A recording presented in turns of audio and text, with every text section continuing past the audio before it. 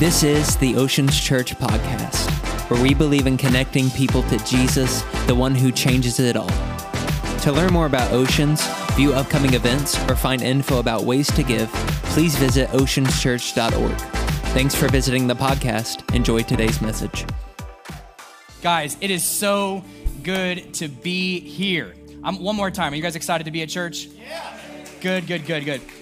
Jamie was just mentioning that I had the opportunity to meet your pastors on a pastor's trip to Greece, and we just had a blast. We met in the Chicago airport on the way, and we immediately connected. My wife wasn't able to go on that trip because our women's conference at our church was like that week. So I was like the lone person, and they kind of took me in. We're like, you can hang out with us, loner. And so they were just amazing, and we've developed a friendship ever since. But it is truly an honor to be here. And I just want to say, even being here for the 8:30 service and experiencing this one as well, you guys, this church is only 3.5 years old. And I just I'm going to beg you, don't ever forget the miracle that you guys are a part of with this church and the life of this church and the life change in this church. This is unique. This is something special. And I think sometimes one of the worst things we can do is forget about how special of a thing we're a part of when it comes to church and the body of Christ. And your pastors are amazing. Can we give them another huge round of applause? Just honor you guys so much. I've been telling your church's story to my friends and saying this church is 3 services and it's 5 years old. And then I got here and he's like, actually, it's 3.5 years old. And I was like, even crazier. So just such a cool thing. Again, Jamie mentioned my wife, Mandy, is here. And we are actually in the middle of our vacation. We vacation in Gulf Shores every summer. And so when we met in Greece, I was like, well, we're down there-ish every year. And he's like, well, the next time you're down there, come hang out. So we're coming and hanging out. And then he's like, why don't you preach? And I was like, let's do it. And so I love this area. Guys, people sleep on the Gulf Coast. Being from New Mexico, when I say I'm coming down to like the Alabama, Florida line for beaches, they're like, there's beaches down there? Like, come on. I mean, because we have a lot of sand, but no water. And so I'm just telling you, these are the prettiest beaches in the entire world. Can I get an amen? Amen. Aren't they like literally the prettiest beaches here in the entire world? Thought I saw a sign that said that. I was like, is that real? It's amazing. Okay, so we are in this series, old school Sunday school. And I love this. I love this series. We're going to steal this series eventually. I love the idea of going back to stories in the Bible, some that we're familiar with, some that we aren't. And it's just, again, such a privilege to be here. If you guys have your Bibles, you can turn to Genesis chapter 32, and that's where we'll be in a minute. But for context, I want to tell you the story leading up to the story that happens in Genesis 32, which is that famous story of Jacob wrestling with God. So that's where I'll get to in a minute, but I want to kind of tell you the backstory on Jacob's story, and his story begins in Genesis chapter 25. And I'm not going to read this portion. I'm going to kind of tell the story, so try to hang with me. In Genesis chapter 25, Jacob's mother, Rebekah, is about to give birth. Rebekah and Isaac are married. This is the same Isaac who is Abraham's son. So it's Abraham, then Isaac. Isaac is married to Rebekah. Rebekah is giving birth. And when she gives birth, they quickly realize that there are twin boys that she is giving birth to. And out comes Esau first, which is technically Jacob's older brother because he is born first. And then comes Jacob. And the Bible tells us that as Jacob is being born, he is holding on to the heel of his older twin brother Esau. It's where he gets the name Jacob, which means grabber of the heel, or deceiver, or supplanter. And that's important because today, when we have a name, your name means something, right? People will call your name, but then your name behind the curtain has a meaning. Back then, what's interesting is the name was the meaning. So Jacob being that name, when Jacob was a little boy running around, they would actually, when they were calling him in for dinner, would yell outside, "Deceiver, it's time for dinner." Like, how awful is that? Can you imagine him running in and be like, "Mom, why did you name me this?" kind of thing, right? They would call out deceiver, supplanter, grabber of the heel. That's what they were saying. So immediately as he's born, he takes on this name as an identity. Because when you're called something long enough, you start to become it. And so Jacob becomes this deceiver. And as he and his older brother Esau are growing up, they're kind of polar opposites. So Esau is this like man's man, like the model of masculinity. And if you need an example, I guess I could be one. Joke. So Esau, but the Bible also tells us that Esau is a hunter, which I've never been. The Bible tells us that Esau is hairy, and it even says he's smelly. I mean, this guy's like an outdoorsman, right? Jacob's not. Jacob is, the Bible actually even tells us, is a little bit of a mama's boy, and he stays in the house. He enjoys cooking, which all those things can be masculine as well. They are. I like cooking. And Jacob was there. So the polar opposite boys. But there's one thing that Esau had that Jacob wanted, and it's what comes with being the firstborn. The birthright, which is the practical blessing of the family and of God, and then the blessing from God that was bestowed upon the firstborn from the father, which was the supernatural blessing that the firstborn carried into the future. Jacob wanted it. And Jacob, as they grew older, was a deceiver, a liar, and a supplanter. One day as he's scheming, he sees his brother Esau coming in from the fields, and he had been hunting, and he's coming in with a kill. And he sees that Esau is starving. I mean, so hungry. And Esau comes in, and Jacob is making some lentil stew, and Esau wants that stew so bad. He is so hungry. He actually says, I'm so hungry, I think I'm going to die. Have any of you guys ever said that out of your mouth? Like you were so hungry from breakfast, after breakfast, by lunch, I'm going to die. So Esau is coming in, and he says, I'm so hungry, I think I'm going to die. And Jacob gets the idea to make an exchange. He says, well, you can have the stew, but I want the birthright. And what's so fascinating and honestly weird about this story is why in the world Esau would give up something eternal for something temporary. We read this story and we go, how could he do it? But in the story of all of our lives, there have been times where we've done the exact same thing. We have given up what God wanted for something temporary according to our appetite right now. And this is what's happening. That's a whole sermon in itself, and I'm desperately trying not to go down that rabbit trail. But I'm telling you, it's amazing to see how much Jacob became this deceiver. He gets the birthright from Esau. Then he and his mom, Rebecca, because Jacob is kind of the favorite, they start scheming to now he has the birthright, also scheming to get the promise, the blessing, the supernatural blessing from God that has to be bestowed upon by the father, Isaac. Isaac, as he's grown older in age, is going blind, and he's laying in bed one day, and Jacob and his mom get the idea that Jacob is going to kill a goat and put goat skin all over him, pretending that he's Esau, which means Esau was not kind of hairy. He was like goat hair hairy, okay? So Jacob goes in wearing goat hair, and he smells bad, and he goes in and he deceives his father, Isaac, and he convinces him to lay his hands on him and give him the supernatural blessing from God. So now the younger brother has become the older brother in every way and stolen everything from Esau, and you can imagine that Esau is not happy with this. This was not a normal sibling rivalry. This is not a normal sibling argument. Esau is boiling with anger and is now planning to kill Jacob, so Jacob has to go on the run. You guys still with me today? So Jacob is going on the run, and he and his mom again are scheming, and they decide that Jacob would go to his uncle Laban's house in a different land, his home, and where he has a whole extended family and all these different things. So Jacob finally makes it to Laban's home, and immediately he's welcomed in, but he notices Laban's daughters, Rachel and Leah. Especially Rachel. Keep in mind, so he sees Rachel and Leah. Rachel, the Bible tells us, is beautiful. And it also tells us, the Bible says that Leah is not. The Bible says that Leah was not easy on the eyes.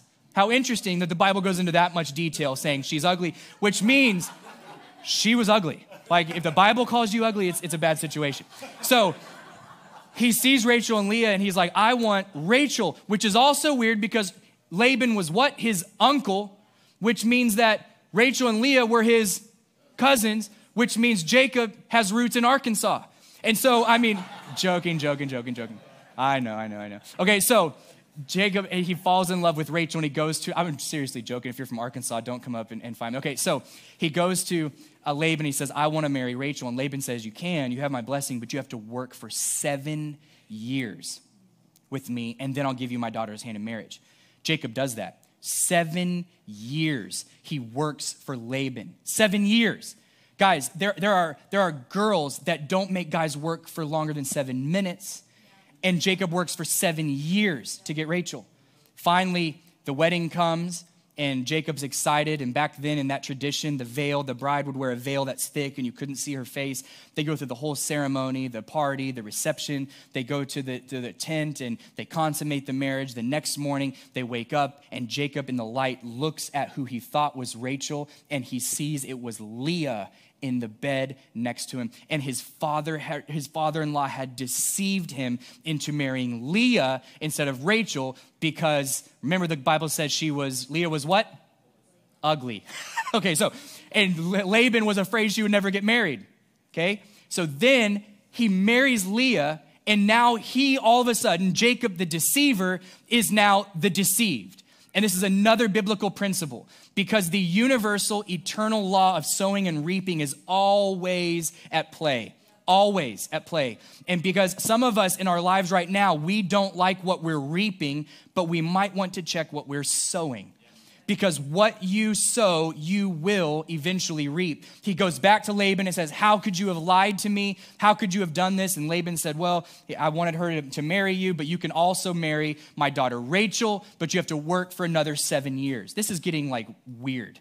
He works for another 7 years and finally marries Rachel.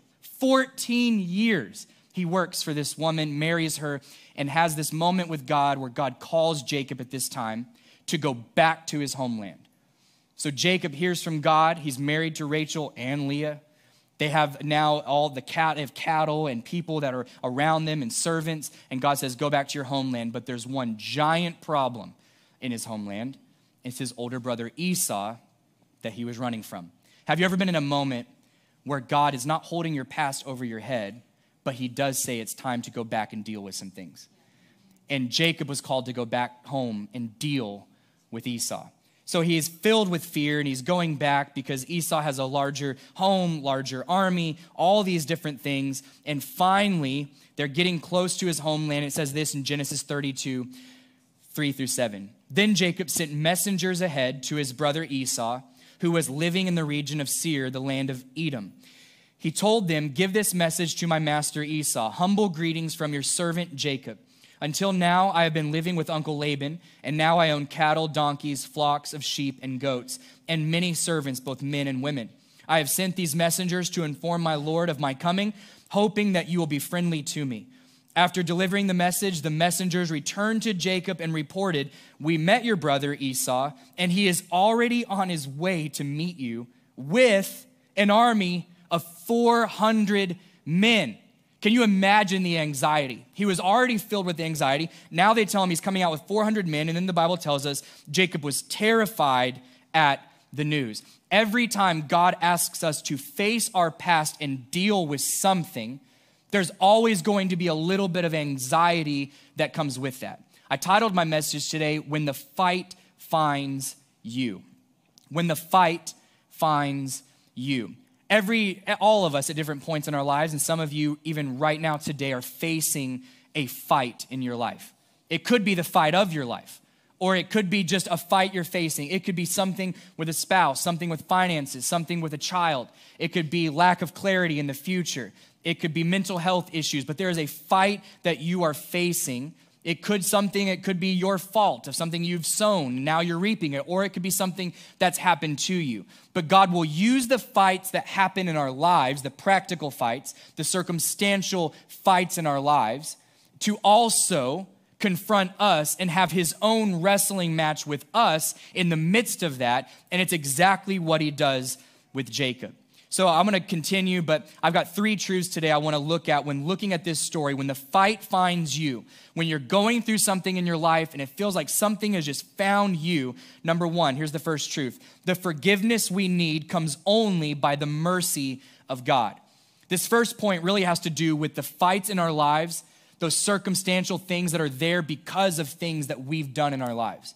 Something from our past is following us because of seed that we've sown in our past. Something is now confronting us, and we need forgiveness. We need something from God or another person. And so the first truth, the forgiveness we need comes only by the mercy of God.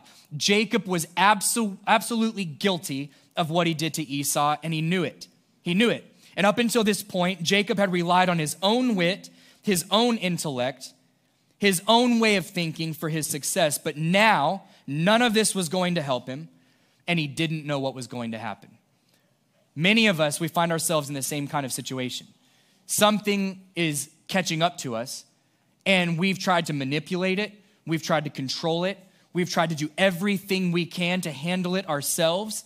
But this situation has bubbled and gotten to a place where it is out of our control. And finally, it's at the place where we have to either give it to God or maintain it and see destruction. Or we can give it to God and watch what he can do with it. And that's exactly what's happening to Jacob. His survival, his literal survival, was dependent on his brother's forgiveness of his wrongdoings. Have you ever been in a situation where the future, the peaceful future, maybe even as extreme as survival, but the future you wanted was completely up to the person that you had wronged or offended? There was a person that seemed like they held the keys to your future, but Jacob had no control over his brother's heart. But this is what he'll learn in this story and what we will over the next few minutes. He had no control over his brother's heart, but there was one who did. Oftentimes we will look at our circumstances and say, I don't know what to do because I can't control that. I don't know what to do because I can't control them. I don't know how we're going to get out of this one because I can't soften my spouse's heart. I can't bring my child back to God. I can't give myself a raise. I can't do these things. And we're looking at other circumstances and people saying, I can't control that. But all the while we are forgetting that we serve a God who all of it is in his hands. He can. And that's what Jacob was learning and what God wants to teach us today. Genesis 32:24 says this. So in the midst of all of this, Jacob is filled with anxiety. And it says this. So Jacob was left alone, and a man came and wrestled with him until daybreak. At the very beginning of this story of Jacob wrestling with God, it actually says a man came and wrestled with him. Not because it was a man. We actually find out in a few minutes that it was God, but it looked enough like a man to where Jacob is assuming that there's this man that's coming to have a wrestling match with him while he's alone. But I also think it's interesting in this point when the Bible says he was left alone. Left alone. If he was left alone, that means he was left alone by people, and then also he was left alone by God. God was still with him, but God wanted to take Jacob to a place where he was alone. And oftentimes as believers, when we are going through a time of feeling lonely, when we are going through a time where we are alone, maybe we start thinking that the people at church aren't as friendly as they used to be, or this might be happening. And all of a sudden, isn't it interesting when we're going through the fight of our life, how quickly we can start feeling cornered and put into situations where we feel alone. And it may not be even that you just feel alone. It might be that God is taking you to a place of aloneness so he can get a hold of you in that place. Jacob was left alone, and that's when the greatest encounter of his entire life took place. He was left alone. If we are to follow God, we need to come to the point of recognizing that God might take us to a place of being alone, but it's to deal with our wrongs and it's to deal with our weaknesses. Because if we're alone, we can't point to that person. We can't say, well, they did this and they weren't nice and they left. God wants to look at you and deal with what he can deal with in you and in me. Number 2 is this, the second truth. God honors our perseverance in seeking him. God honors our perseverance in seeking him. I think this is my 17th year being in full-time ministry. Mandy and I have been the senior pastors of our church for 3.5 years. We became the pastors the last week of January of 2020. Just the perfect time to start pastoring a church. My dad was the pastor for 28 years before us at our church. But all these years in ministry, I think perseverance is one of those godly character traits that is vanishing quickly in American church culture. We don't want to wait on God. We don't want to persevere with God. We want God to operate on our timetables, do what we want, when we want, because so many of us, and I've been there, we actually want to play God in our own stories. And he says, persevere. Genesis 32:25-26 says this, continuing in the story. When the man saw that he had not prevailed against Jacob, he touched his hip joint, and Jacob's hip was dislocated as he wrestled with him. Then he said, let me go, for day is breaking.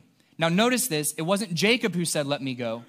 It was God in man form wrestling with Jacob, looking at Jacob saying, let me go because day is about to break. Let me go. But Jacob said, I will not let you go unless you declare a blessing on me. I will not let you go unless you declare a blessing on me. Are you catching what's going on?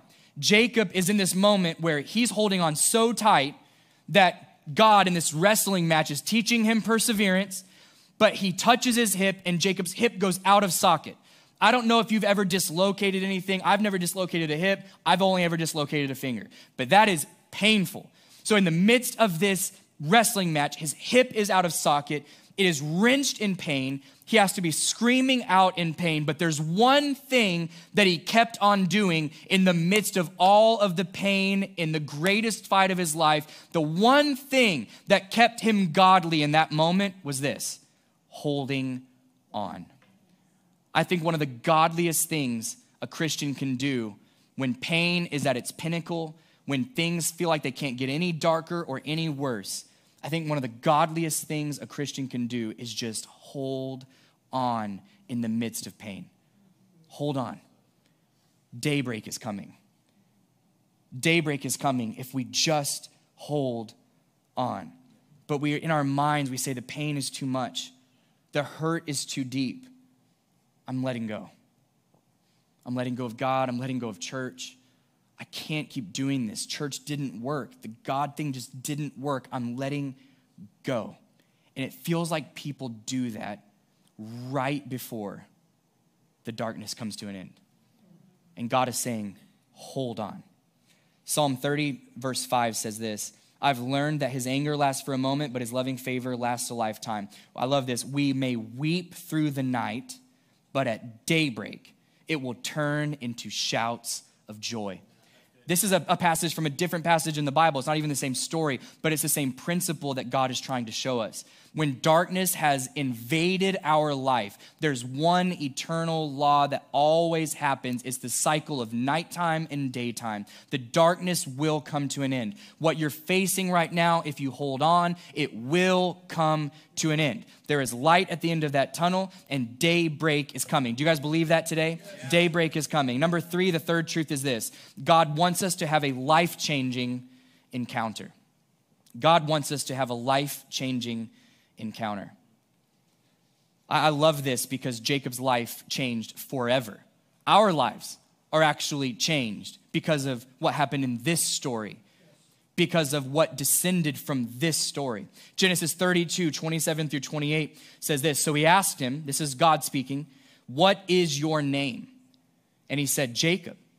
And he said, God said, "Your name shall no longer be Jacob, but Israel, for you have struggled with God and with men and have prevailed." God looks at him and says, "What is your name?" I think it's interesting because he wasn't asking him the question so God could learn who Jacob really was. He was asking Jacob, "Who are you really? Who are you really? What's your real identity?" He was not asking Jacob so God could be informed. He was asking Jacob so Jacob could be informed of his true identity, because he had been deceiving for so long, he had no idea who he even really was. God was saying, Jacob, if you want to be saved, you have to come to terms with who you really are and how much you actually need a savior. He says, "Who are you?" And out of his mouth and out of the groaning and the pain from his hip and wrestling all night and the anxiety of what was going to come tomorrow and the uncertainty of the future, for the first time in his life, Jacob had to acknowledge, this is who I really am. And the moment he does, do you see the goodness of God? All of a sudden, in an instant, the goodness of God invades this story, and he says, well, your name will no longer be that, because you've confessed it.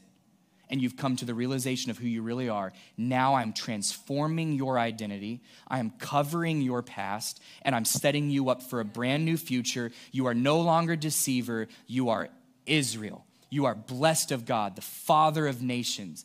The 12 tribes of Israel would come from Jacob, Israel, in the future. That's where we get the nation of Israel. It's amazing that all of it comes back to this story with one man who had fear of the future, fear of consequences. His own decisions that he made had brought him to a place where he didn't experience the punishment of God. He experienced the grace of God by simply confessing who he was, and God transformed his identity and set him up for a brand new future.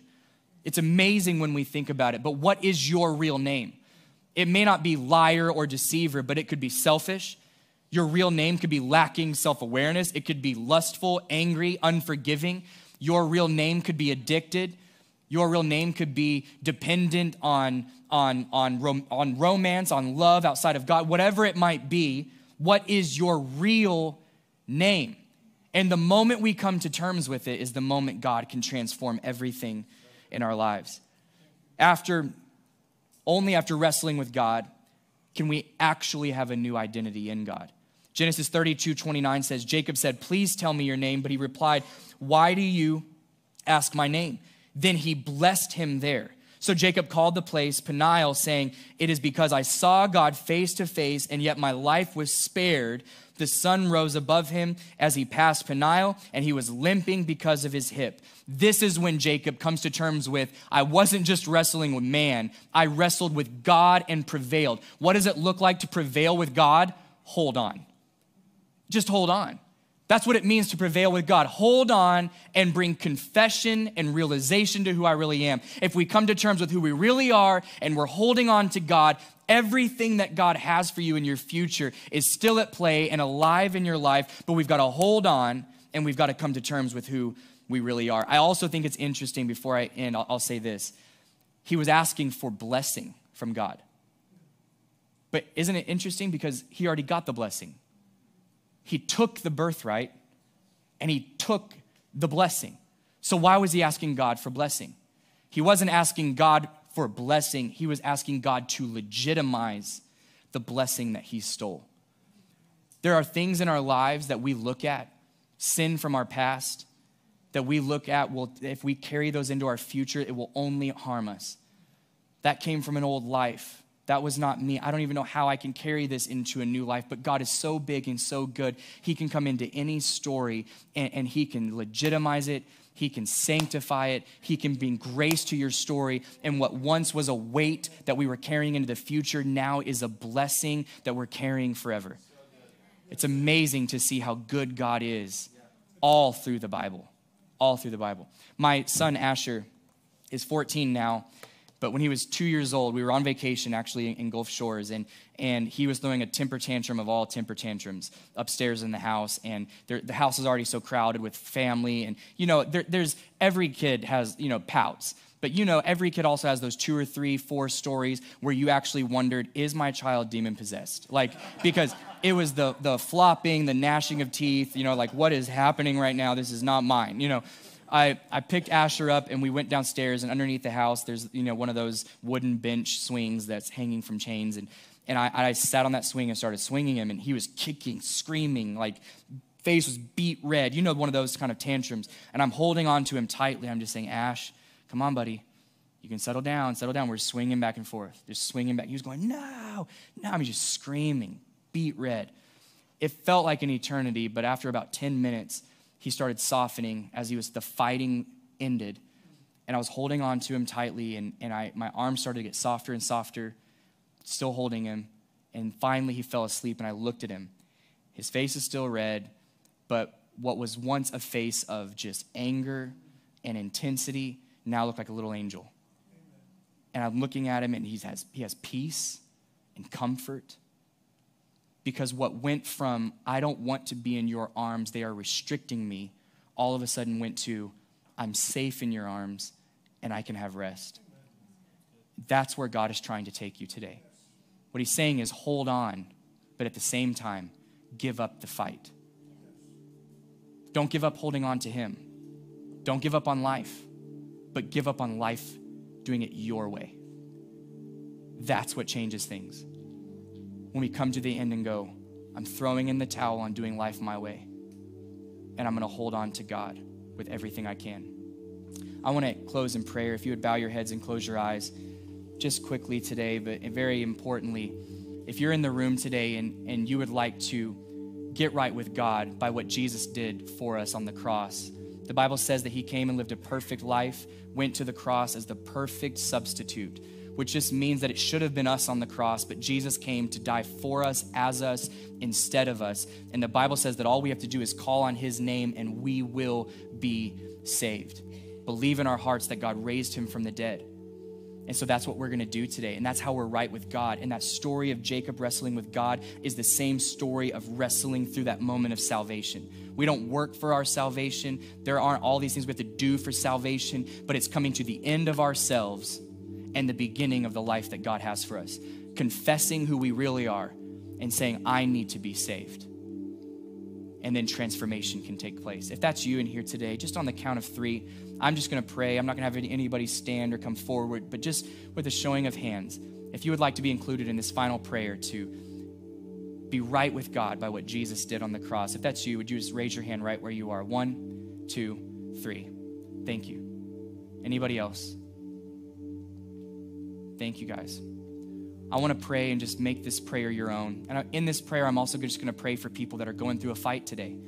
It's just an encouragement, a blessing, a prayer, a blessing over just encouragement and strength and renewal for us today. As we leave here, maybe we can leave lighter than we came in with fresh perspective on God. Father, we thank you so much for today. And I pray for every person in this room. I pray that you would just strengthen every person, and for those of us that raise their hand to make things right with you. Jesus, we want you to come into our lives, transform us, make us new. We are surrendering everything to you. And just saying, Jesus, we know who we really are. And today we're saying, transform me. I need to be saved. Come into my life. You are Lord and Savior. Uplift us today, strengthen us, and bless us. And in your name we pray. Amen.